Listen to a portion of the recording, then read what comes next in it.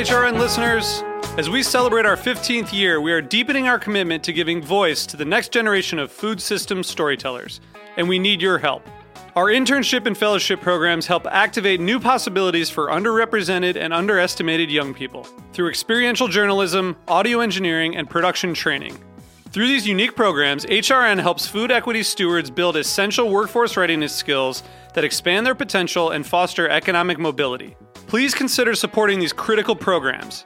And with a minimum donation, you can be entered to win a dinner for two at an amazing restaurant in one of 8 cities and tickets to a concert at a great venue in one of those cities. We have incredible partners across the country who have donated, as they also share our passion for helping to educate the next generation of food systems storytellers. Check out heritageradionetwork.org/15 to donate and enter to win today. That's heritageradionetwork.org/15 to donate and enter to win today. And make sure you donate before March 31st. Thank you. This is Chris Young, co-author of Modernist Cuisine. I'd like to invite you to check out chefsteps.com. It's a free website we've created as a place to learn new cooking techniques and collaborate with curious cooks from around the world. Sign up now at chefsteps.com. You're listening to Heritage Radio Network, broadcasting live from Bushwick, Brooklyn. If you like this program, visit heritageradionetwork.org for thousands more.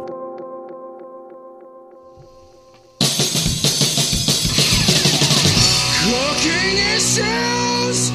Go!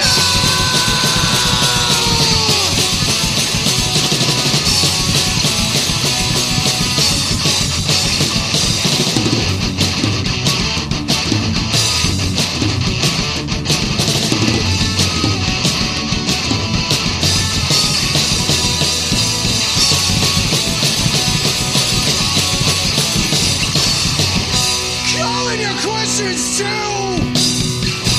Cooking Issues! Hello and welcome to Cooking Issues. This is Dave Arnold, your host of Cooking Issues, coming to you live from New Orleans, Louisiana. But the rest of the Cooking Issues crew is coming to you live from Bushwick, Brooklyn, where they're sweating in their chonies right now without air conditioning. How you guys doing? Fine. Yeah. Well, we have in the studio today, we actually have a full crew over there. We have, do we have Jack Angelo in the engineering booth, or... No, just me today. Oh, he made you suck up the heat. Thanks, Joe.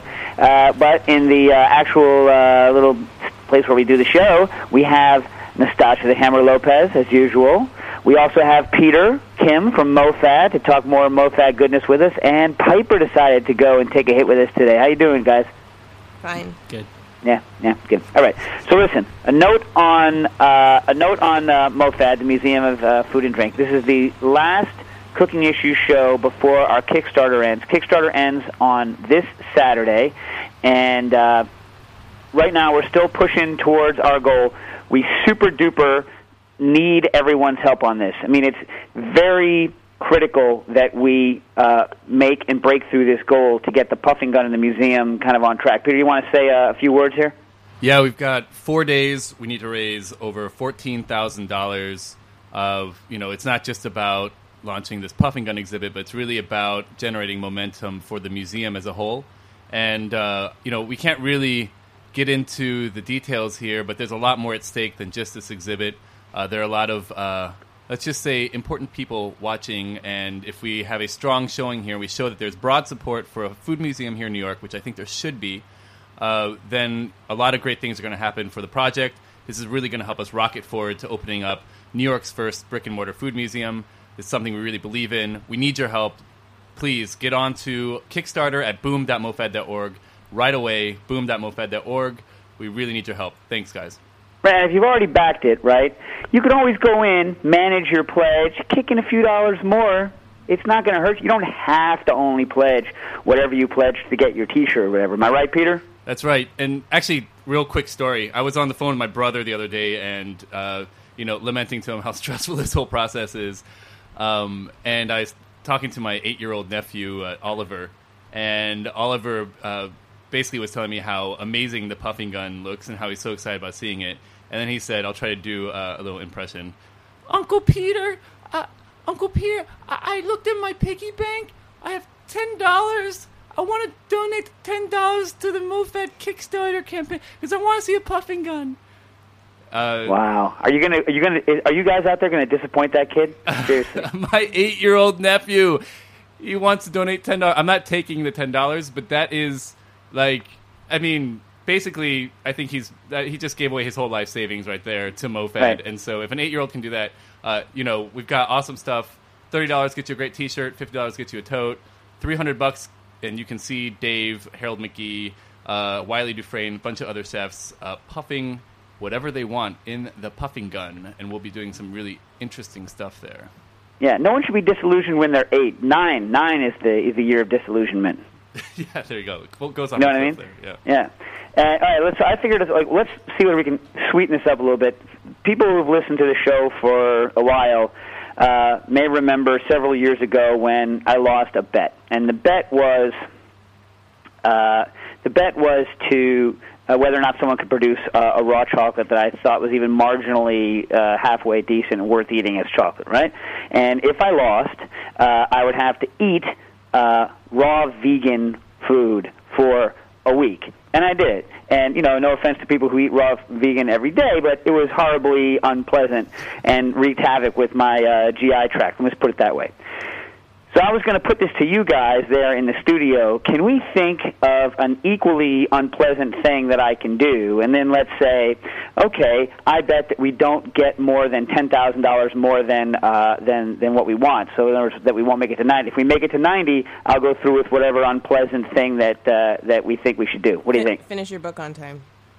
It's too late. My book's already late. Busted. I can't finish something on time. It's already late. I mean, we can create a new deadline. Yeah, right. You can always create a new deadline. My question is something that the listeners care about, right? Like, is there anything unpleasant that I can eat, some, horrible, stupid diet that I can undertake for a week or two? Well, here are things we know that Dave hates. What does Dave hate? Dave hates wraps. Dave hates natto. Dave hates cherries. Well, I don't hate them. I love them. I just can't have them. Piper, you probably know better. What other stuff does Dave hate? You could do 40 hard-boiled eggs like Cool Hand Luke. Well, that's more of a physical challenge. I gave that sort of thing up. I mean, I gave that sort of thing up when I was in college. I mean, I was that guy in college who would eat anything for like $2. I was so cheap. I once ate a gallon of salsa for I think $3. I ate a couple of those whole tea bags for $1. That was I was that guy. That was me in college. That guy. The bar's pretty high. Me. Yeah. So a gallon of salsa for $3 for 90,000. Yeah. But I'm not that guy anymore. Because once you have kids, my wife's like, really, you can't do things that dumb because it sends the wrong message to the kids. You know what I mean? What about the lemonade cleanse? Oh. That actually be pretty good. What's the lemonade cleanse? It's like maple syrup and lemonade and cayenne pepper, and that's all you get. All day long. I mean, I could do that. That's just unpleasant, but it doesn't have me learn anything. It doesn't have me, is there anything that I've derided horribly? Let's think about it for a couple minutes. And, by the way, call your questions to 718-497-2128. That's 718-497-2128. I'm going to read something in from one of our listeners and supporter of MoFad. By the way, since I don't know them personally, do you think it's Jean Doe or Jean Doe? Jean Doe would be the better Twitter handle, right? Jean Doe? It is Jean Doe. And Jean Doe, I've spoken with him extensively. This guy has been a superstar, really helping us with the outreach. Yeah. So he wrote in and said, I've learned a lot from your Cooking Issue show over the several months listening to your podcast. I'm pretty close to being caught up on all the back episodes. Thank you for freely sharing your in-depth knowledge as well as making the methods and techniques so accessible. Also, the MoFad Kickstarter is a food education game changer, and I wish you all the best of luck in getting it backed. I'm doing what I can do to spread the word. Here are a couple of my thoughts on Boom, which is the name of the Kickstarter, by the way.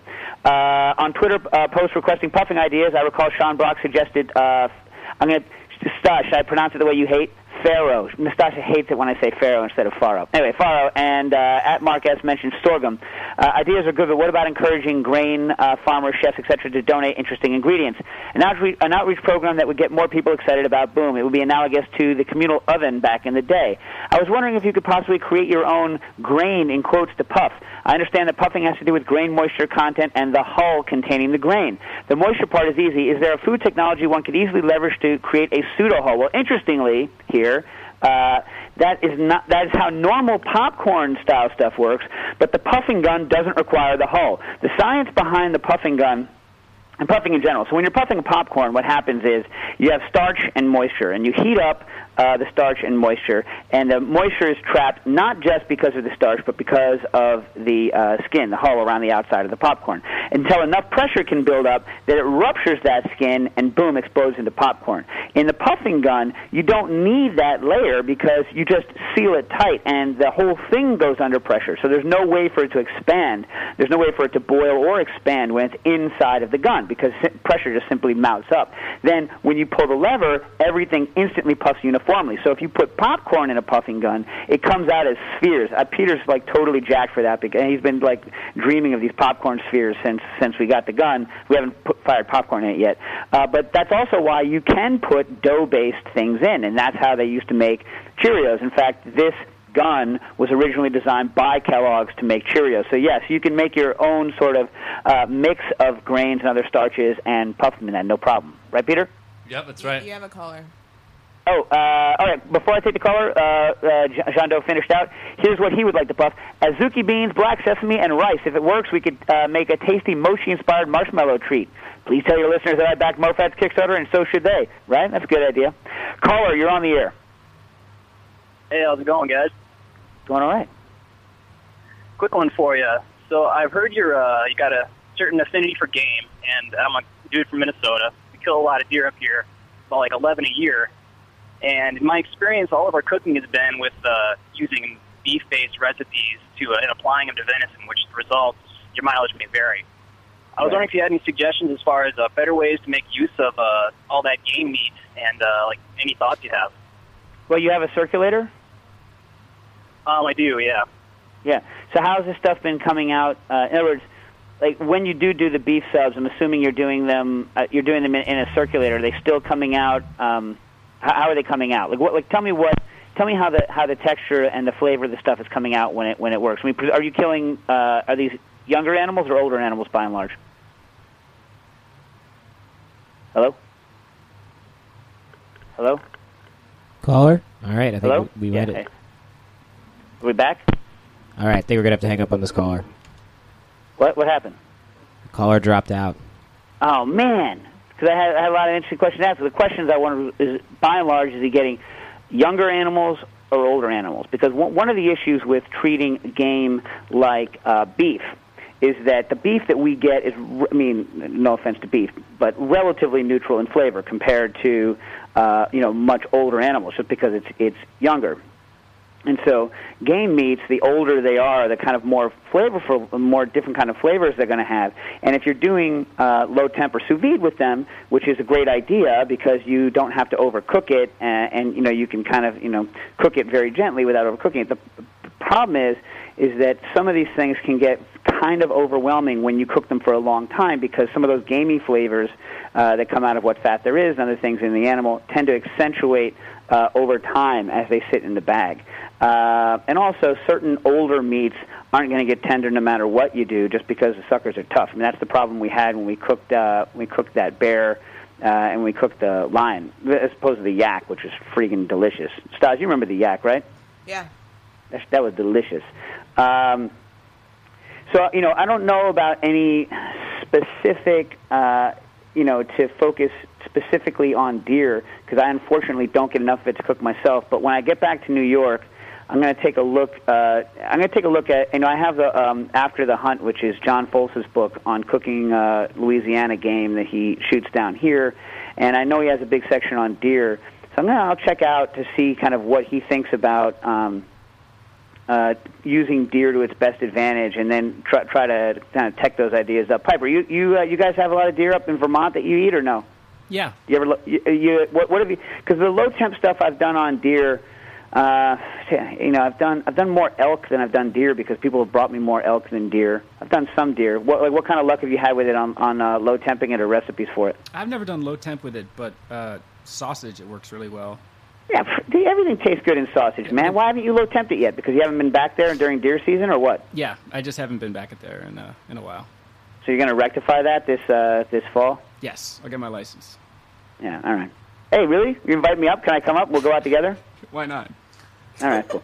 All right, so then we'll get back on that. Okay.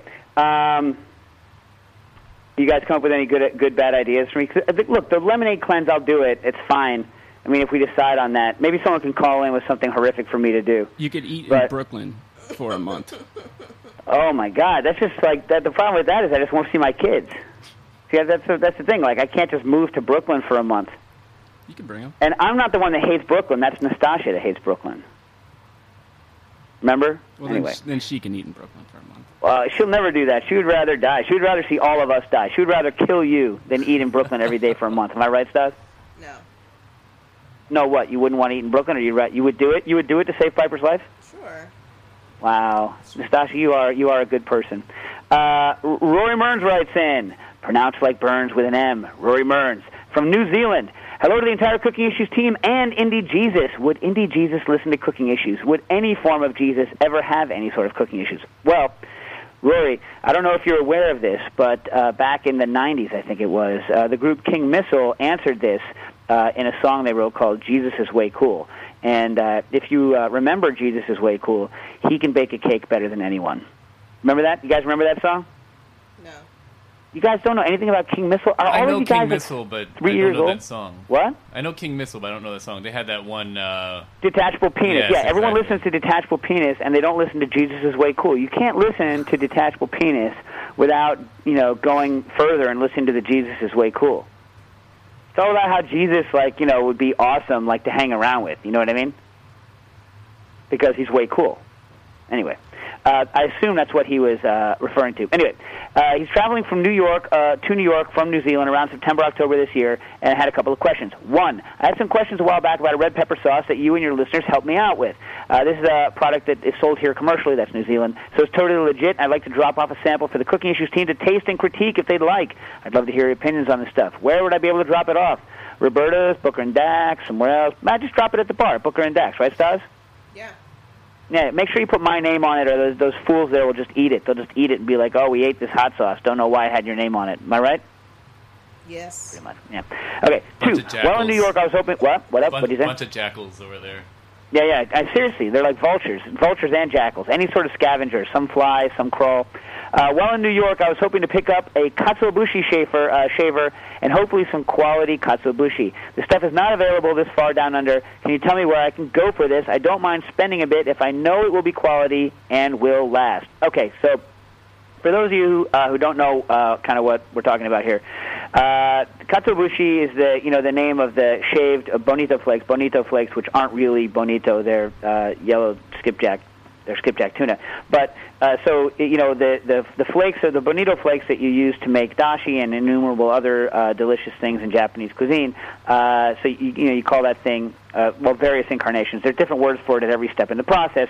Katsuobushi. So the way it's made is they catch the fish, they cook the crap out of the fish, they get the bones out of the fish, they dry the fish, they smoke the fish, they let it rest. They smoke it. They let it rest. They smoke it. They spray some mold stuff on the outside for the really high. They can sell it just right away then, but then that's the lower end stuff, and then the higher end stuff, they put a mold on and they age it. And the really, really good stuff, you pick it up and you clink it together, and it sounds like kind of like wood, like tink, tink, tink. Amazing stuff. My wife bought me some from Japan when she went there maybe 12 years ago, and it's the first time I had the actual thing in my hand and not just the flakes. The thing was, I needed a shaver, much as you do now. The only place I know you can walk into New York and buy a real, I believe it's called a kariki, so it would be called like a katsuobushi, not kariki, kazuri. Katsuobushi kazuri. And so the one that they have is at Korin. You should go to Korin anyway. It's a nice store down in Tribeca, and it's like, candy it's like an amazing place. You guys have all been there, right?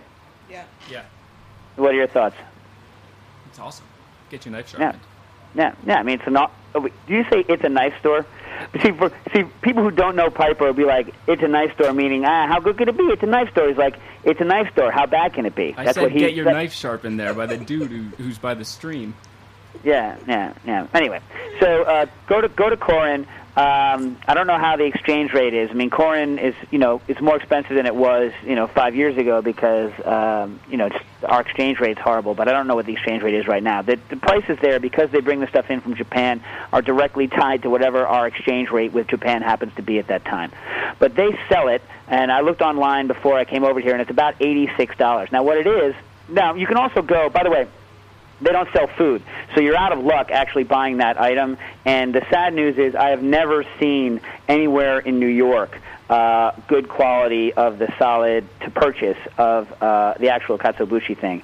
Now, there are chefs who say they can get it, but I'm not really hooked into the sushi suppliers, right? And none of the people that kind of were, that I worked with when I was learning a lot about cutting techniques and ikijime techniques, or even when I was doing, a lot of things with the Gohan Society, none of those people really shaved their own flakes at their restaurants that I know of. And so, and then when you ask them for sources, they were very secretive, I guess, because there's a limited supply. So they never told me where to go get the good stuff. You can go to Sunrise Mart, which is kind of a local Japanese mart. There's a couple of them in New York, and they, a couple of years ago, like 4 or 5 years ago, started carrying the actual solid ones, but they weren't the super highest quality ones like we saw when we were in Tokyo, which were amazing. All right.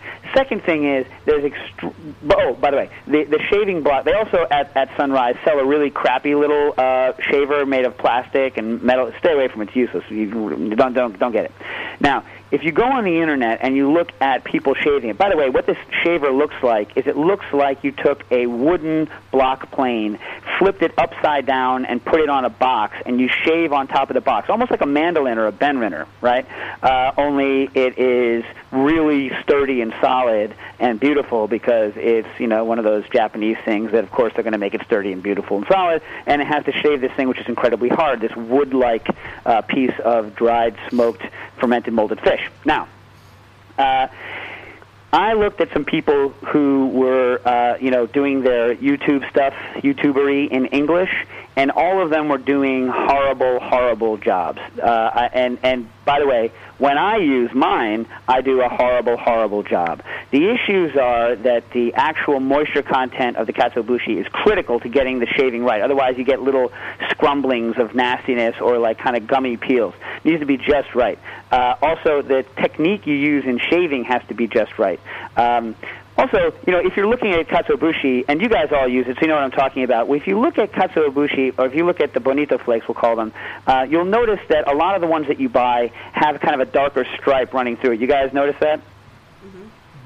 Yeah, so that's the chi line. That's the blood line that's in the fish, and so you can buy two types, well, many, but two main types of these bonito flakes, other than the quality ratings, and that is you can get them chiari, which means there's a bloodline in it, or chianuki, meaning there's no bloodline in it. And one thing I've never been able to figure out is whether or not they do some sort of procedure to the actual dried fish and pop out that bloodline, or do they just shave it in a way that they're not shaving that part of it when they shave that other stuff and they charge more? I have no idea because no one in English has mentioned this stuff.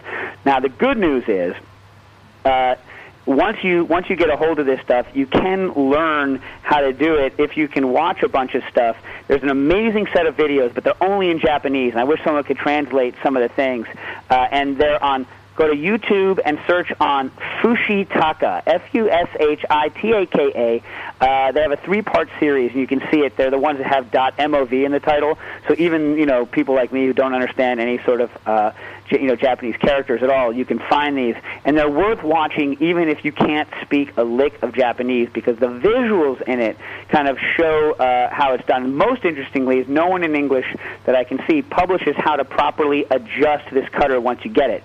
You need a wooden or leather mallet, and what they do is they set the blade in and then they whack on it with a mallet to get the adjustment just right. And in the video they show you exactly how to do it, how to adjust it right, and how to adjust it up or down if the shavings that are coming out of it aren't proper. So I highly recommend watching that. And they also show in visual pictures, thank God, that you want to store them at 50% humidity at about 20 degrees C, or in a fridge that's wrapped in plastic and then in a zippy. Now, another thing is I know that some people, Dufresne told me once that some people he'd seen who had them wrap them in paper towels I think, moist paper towels and nuked them for a second. And then in this video, I saw them when they had a problem heated over a flame. So I don't know if there's a trick there or not. Maybe someone who speaks Japanese could watch these videos and kind of tell us what's going on. But there you have it. So I can give you some love on the actual shaver, but not on the high-quality fish itself. We'll have to find someone else who can find us a good source of that. Maybe someone will write in. Okay, 3. Well, in New York, where would I be able to pick up a dual-probe thermometer gadget like those on the Chef Step store? You know, the yellow-looking things with replaceable probes that everyone seems to use for sous vide. Thanks for keeping up the good work. I'm looking forward to experiencing all the great food that America has to offer, including American country ham, something I never even heard of before listening to your show. Regards, Rory Mearns. Now, on the probe, the only place I really go to buy kitchen equipment like that in New York is J.B. Prince. Now, J.B. Prince, again, that's another place everyone should go. You guys have all been to J.B. Prince, right? We have love for J.B. Prince. J.B. Prince, they don't carry a dual probe thermometer. And the other thing about J.B. Prince is, you know, like they get a rap sometimes from people for being expensive. But the truth of the matter is they only carry kind of high-end products. And so you can always get something cheaper. You're not going to be able to get something at J.B. Prince that's the same price as the one on the Chef Step website. But they do have a single probe thing. The other thing, when you're buying a thermocouple probe, a lot of people on like Amazon, for instance, will say that they have a hypodermic probe that works for sous vide, and whoever wrote that must have never cooked a damn thing in their entire freaking lives, because they give you a probe that's way too wide, and that when you puncture the bag doesn't reseal properly. Piper, you've seen that before, right? Where someone says this is a hypodermic probe and it's more like a hammer. We used to put a little piece of rubber over the hole. Yeah, well, you have to put rubber over the hole anyway, no matter what kind of probe you use. But the ones that you had at WD were, you know, sub-millimeter probes. They were thin and extremely fragile, by the way. So you never want to use it to check deep fryer oil, because it can melt out the thermocouple connections, the actual place where it's bonded together, and the thing is ruined. And those things cost those cost like $100 or over, like almost anywhere you go. There are things called hypodermic probes that are only a little bit thinner than you know, like a standard instant read, and that, you know, would cause way too big of a hole. They're like well over twice as big as the actual hypodermic probes. So I recommend going to J.B. Prince and looking at the hypodermic probe they have. But a secret trick, if no one ships the product you want to New Zealand, is you can use your New Zealand Amazon account, I think, to order on U.S. Amazon and have the stuff prime shipped to your hotel. And I've done that when I do events, even within the United States. I've had stuff prime shipped to the hotel where I'm going to stay, because you know in advance where you're going to be, and you can ship anything you want from the U.S. there like that, and hotels will usually hold it, which is a good technique. But you should definitely go by J.B. Prince, and you should definitely go by Corin, and if you want to see a really good bookstore, you should go by Kitchen Arts and Letters, right? Anywhere else good that I should think about, guys? They don't care. They're too hot. They can't even think straight over there. Okay. Joshua writes in, I have ropey yogurt. Nastasha, is there anything more disgusting in your mind than ropey yogurt? Nope. That's a new one. I'm going to start. Actually, Piper, you have to buy this. There's a yogurt I'll talk about in a minute called Caspian Sea yogurt, Matsuni, depending on how you pronounce it, that is meant to be ropey, and we can get the culture and make it, and then just make Nastasha look at ropey yogurt all day long. Won't that be fun? I like different textures. I know you do. That's like the McGee thing. The McGee thing, now, this goes back to like something, you know, McGee did a long time ago when we started doing the McGee cooking class. One of the things he said was, very early, he was interested in talking about is, well, bad textures are only bad because we assume they're bad. What if you assume that texture is good and then accentuate it? And so that's when he really started pushing this idea of stretchy ice cream with Salep Danderma, right? And, you know, kind of, you know, created a whole thing around Salep becoming popular. He also said, well, what if you really wanted ice cream to have giant crystals in it? Why does ice cream have to be smooth? And he, you know, showed this French ice cream called like pin needle ice cream that I have to say I'm with him in theory, but I didn't like the pin needle ice cream very much. You guys remember that one? Not really. You don't remember it, or you didn't like it? I don't remember it. Man, it's just like in one ear and out the other on people. Whatever. So the whole point is is that if you push a texture in a certain way on purpose, it can be nice, even though it's not what you're expecting. So there's this there's this yogurt that's ropey, that's meant to be ropey, and the other interesting thing about it is that it uses a mesophilic culture, meaning that the culture does it low temperature. So you don't need a yogurt maker to do it. You can culture it at room temperatures, and it gets this weird ropey yogurt. You can buy cultures for it online. But anyway, back to the question that Joshua had. I've been making yogurt recently, and I've had several batches which turn out a bit ropey/snot-like. They taste fine, but the texture is not what I would like. My typical procedure is to take milk with a bit of powdered milk added up to 180 degrees Fahrenheit, kills all the stuff that's in it already, cool to 110 degrees Fahrenheit, and add 1 tablespoon of starter yogurt per quart, and incubate at 110 degrees Fahrenheit for 6 to 8 hours. Any idea what causes this rope-like texture? Well, I've never had it happen to me before, but according to by the way, ropey texture, well, I'll read you what it is. According to the Sensory Evaluation of Dairy Products, edited by Stephanie Clark, Michael Costello, and Floyd W. Bodyfeld. How awesome is that guy's name? Floyd Bodyfeld. And Marianne Drake, who's very well known. On page 208, it says there are 5 major causes for ropey yogurt. Improper gums, meaning improper thickening devices that you're adding, but you're not adding a thickener, so that's not your problem. Microbial contamination, which is probably what's going on. Yogurt cultures containing polysaccharide-making bacteria. By the way, all these things add to the same thing. Improper setting temperatures and too much sugar. Now, too much sugar probably is not what you're doing. All of the rest of the other ones basically add up to this. There's some hydrocolloid being formed in, polysaccharide being formed in your yogurt that's causing the ropey-like texture, right? And either you added that polysaccharide because you're using a thickener or a gum, in which case you probably misadded some pectin or something like that that's causing a ropiness in it. Have you ever had a pectin go ropey in a yogurt application, Piper? No. What about carrageenans go ropey? I never had a carrageenan go ropey. No, xanthan goes ropey. Yeah, xanthan goes ropey, but pectins, when they go bad in certain acidic environments, can go ropey if they're not fully set. But you've never had it happen in yogurt? No, I've never encountered it in yogurt. Okay.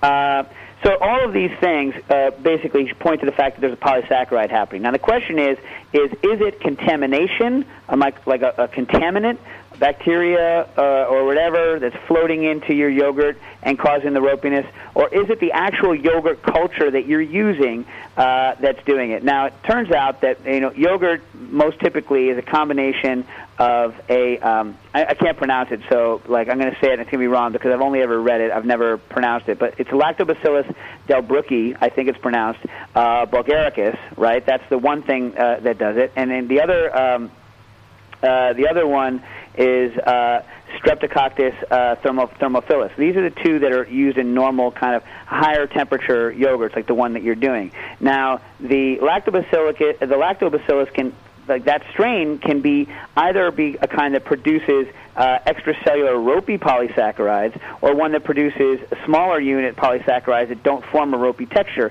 Surprisingly, you actually want a bit of that ropiness, but you don't want so much of the ropiness that it becomes ropey. So the trick there is you're probably maybe doing it at a temperature that's favoring the ropiness, or you're letting it go too long before you chill it down to fridge temperature to kind of stop that acceleration, and you're favoring the balance of the ropey ones over the other ones. So you could just try switching your starter culture. You could try making sure, covering it, make sure you're not contaminated, or you could try maybe shifting your temperature up a degree or two and then chilling it faster when you're done. I don't know if any of those are going to work, but take a look into that. What do you guys think about that? Anything? He could try switching the milk source, too. You got a problem with milk source? Well, I mean, it could be contamination that is existing in the milk before he starts. Well, he heats it up to 180. Most everything that's going to produce a polysaccharide like that's going to croak out before 180. Yeah.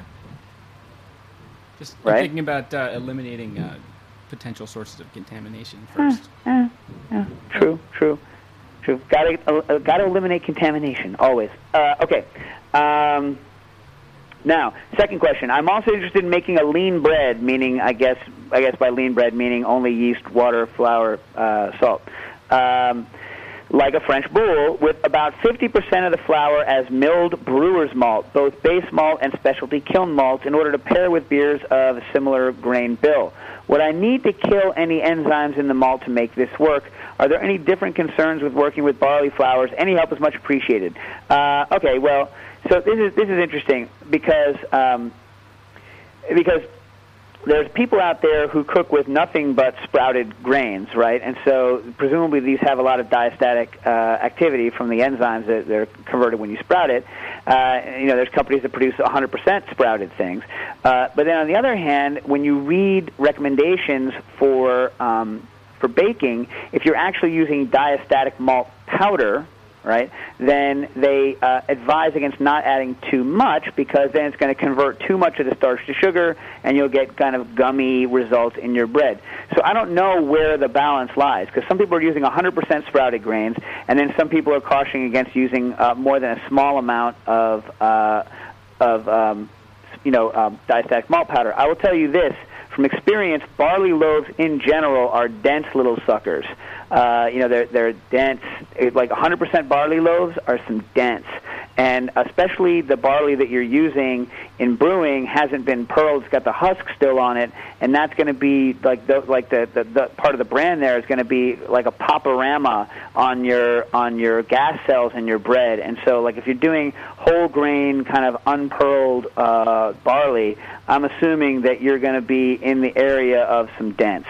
And so you're going to want to soak the hell out of them, maybe soak them overnight and then grind them that way instead of or maybe pre-grinding them like you would for mashing, then let them soak in some water and then grinding them further so that the husks have enough time to hydrate properly. So I'm kind of at a loss here. I've never done it. But I'm assuming it'll work. Any of you guys have any thoughts? I mean, Peter Reinhardt has a lot on sprouted wheat flour, but I don't have a lot. I don't have a lot on this. What do you guys have? Is it going to increase your yeast activity significantly during the rising? Hugely. I mean, that's why you add diastatic malt powder in the first place, is to convert in a long fermentation time, situation, like in a sourdough or something that's going to be retarded in the fridge. You want to have a continual supply of sugar for the yeast to feed on while they're doing their stuff. And so adding the diastatic malt will continuously break down like some of the starch as a food for the yeast. You just don't want to overdo it. But then on the other hand, you have people baking breads 100% with this stuff. So I'm going to need some help from some people out there. I don't know whether it's just a difference because there's so much more higher enzymatic activity in diastatic malt powder versus like your average sprouted grain. But if you want the flavor, what I would do is I would kill off a section of the stuff and then have a section of your heat it. Kill off a section of the enzymatic activity, and then grind up some and leave it with the enzymatic activity. Naturally, flour, when you have it, some of the stuff was sprouted because it's very rare for you to have, completely pure flour. When they're measuring the strength of flour, they use something called the falling number, where they make a warm slurry of flour and they drop a rod through it and determine how fast it goes down. And what that's a measure of is how much residual enzymatic activity there is in the flour, and therefore how much the viscosity is broken down by the amylases working on the flours as they're there. But it's not a number that most of us have in it. I wish I had more information on this, but go take a look at anything that Peter Reinhardt has written. He's written a lot of excellent books on bread, and he's become, over the past couple of years, kind of a proponent of using sprouted grain flours. So he might have more information. And there's a good section on the technical aspects of flour on bread, A Baker's Book of Techniques and Recipes by Jeffrey Hammelman. And a lot of that one's available in Amazon Search Inside, so you can go to that. Lastly, Adam Milgram writes in on food safety. Hey, Nastasha, Dave, and the team, I was wondering if you could help me work out if there's a way to tell definitively if something lurking in the back of my fridge is okay to eat or to do something to make it safe. 2 recent examples. I had some chicken stock in there for 2+ weeks, and it looked and smelled fine, but the prevailing wisdom on the internet is that it only lasts for 3 to 5 days. 3 to 5 days seems kind of short, but 2 weeks plus, man. Okay. The other was stewed fruit. Again, smelled fine and no signs of mold or anything, but I have no idea how long it's been hanging around, maybe a month. Is there a process you can do to render anything safe, e.g. bring it to X temperature for Y minutes, so that all you need to worry about is taste? Or are there other nasties that I need to worry about? Finally, is there any way to test things that you can't easily heat, e.g. mayo, cheese, hummus, etc.? FYI, my wife is pregnant, so food safety is becoming an increasingly important issue recently. Thank you for your help and your awesome podcast, Adam. Now listen, Adam, when your wife is pregnant, don't fool around. Forget the stewed fruit. Just pitch all that crap. Go crazy. Go ape in your kitchen. You know what I mean? It's like, here's the thing. Like, most likely, nothing is going to ever happen to you. However, like, now is not the time where you want an incautious food mistake to, cause a problem when your wife is pregnant. You guys backing me up on this? I love how close to the edge this dude lives. Yeah, right? I mean, like, he's like, hey, I got a pregnant wife. I got this, 3-week-old chicken stock. Get the new chicken stock. I'm just saying. Like, I went kind of over the top. It's because, the consequences of making a mistake at that point are like, I bleached the hell out of everything whenever I was cooking. One good thing, by the way, I would just say this, pitch, and I've said this before on the show many times.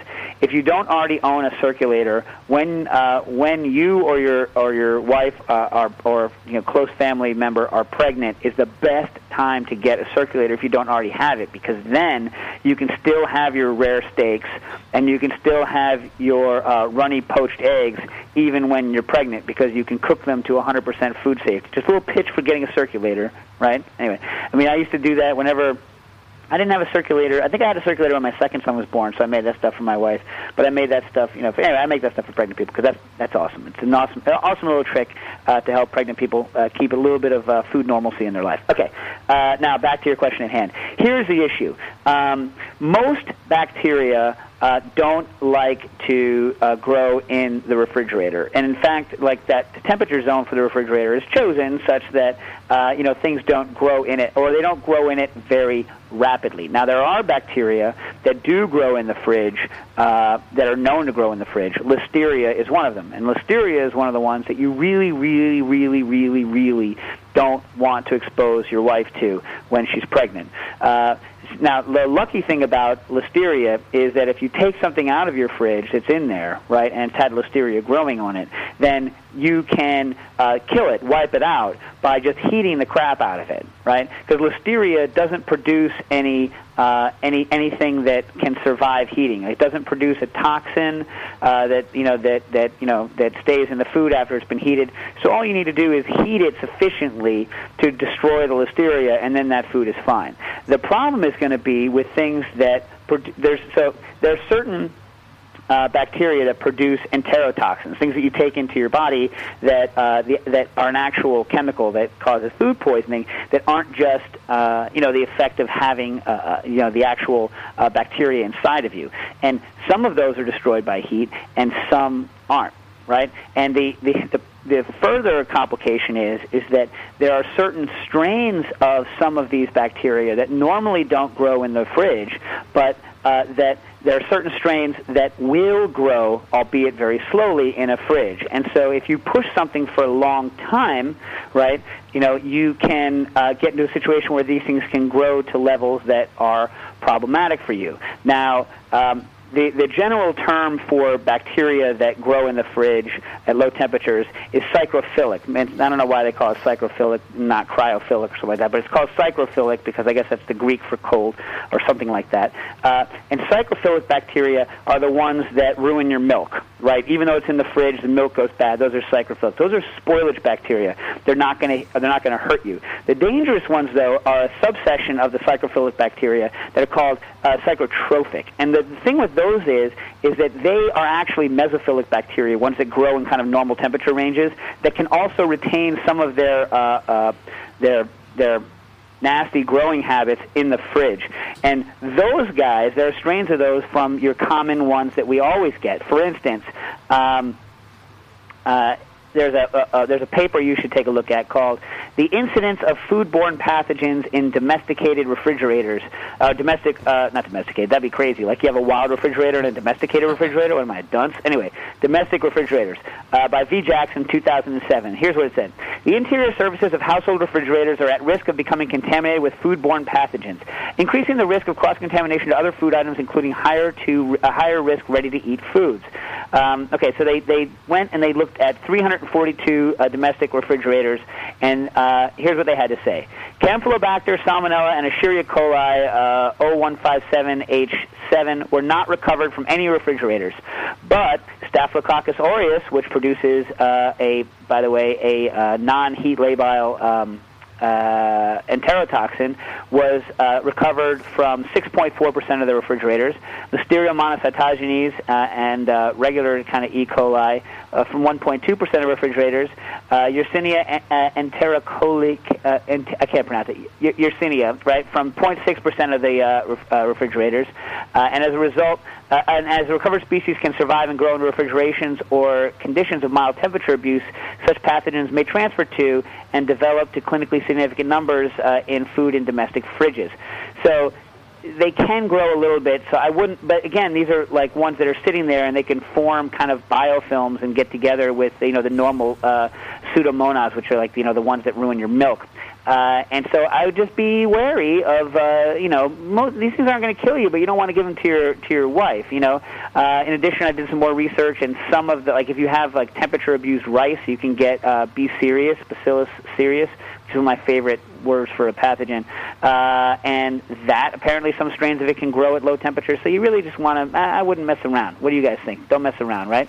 Get a chest freezer. Get a chest freezer, freeze the hell out of everything. But cooking the snot out of everything will get rid of anything that will actually kill you. I don't believe the enterotoxins do life-threatening stuff, but you don't want to, but don't take my word for it. Also, everyone hesitates to make kind of like pronouncements on things like that where, safety is a giant issue. Oh, okay, now back to, before we leave, because we're about to leave here, cutting it short so that these guys don't sweat themselves to death. What is it that I'm going to do, we got to decide this right now. Like if we make 90,000, I got some ideas. I guess I could do the lemonade cleanse, but that's just an absurdity. That's just a physical challenge. I don't have to learn any new cooking techniques or do anything kind of interesting. It's not like going raw vegan. I mean, that was kind of the be all end all, huh? I mean, I can do that again. There's got to be some fad diets, right? Like paleo. I've been looking online. Paleo. I've been looking online. Is that a rough one to do or no? I don't know, man. You tell me, brother. There's also stuff like the baby food diet. What the hell's that? I guess you replace 2 meals a day with jars of baby food. But that's just absurd. That's not like a challenge. It's just ridiculous. It's just like, can I eat something that tastes bad? Well, it's also, I mean, you're doing some investigation into a diet that actually has some traction with some people in the U.S. Should we do paleo? Is paleo difficult to stick to, though, or is it easy to stick to?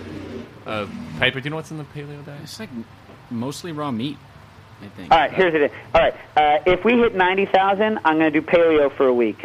If we hit 100,000, I'm going to do paleo for a week and then lemonade cleanse for a week. If we do $110,000, I'm going to do raw vegan again for a week, paleo for a week, and lemonade cleanse for a week. You got that, guys? Does that sound fair? Yeah, you'll be at your ideal weight in no time.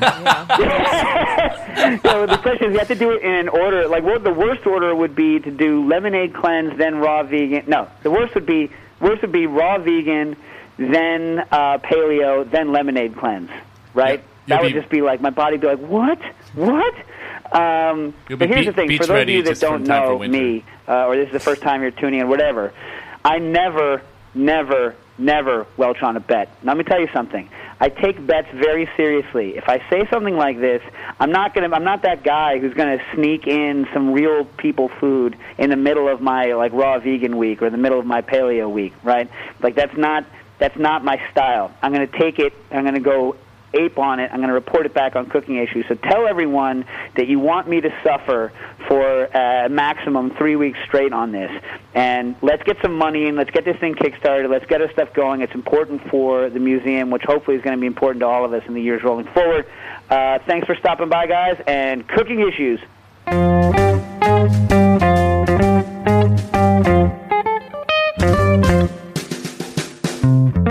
Thanks Thanks for listening to this program on heritageradionetwork.org. You can find all of our archived programs on our website or as podcasts in the iTunes Store by searching Heritage Radio Network. You can like us on Facebook and follow us on Twitter at heritage_radio. You can email us questions at any time at info@heritageradionetwork.org. Heritage Radio Network is a non-profit organization. To donate and become a member, visit our website today. Thanks for listening.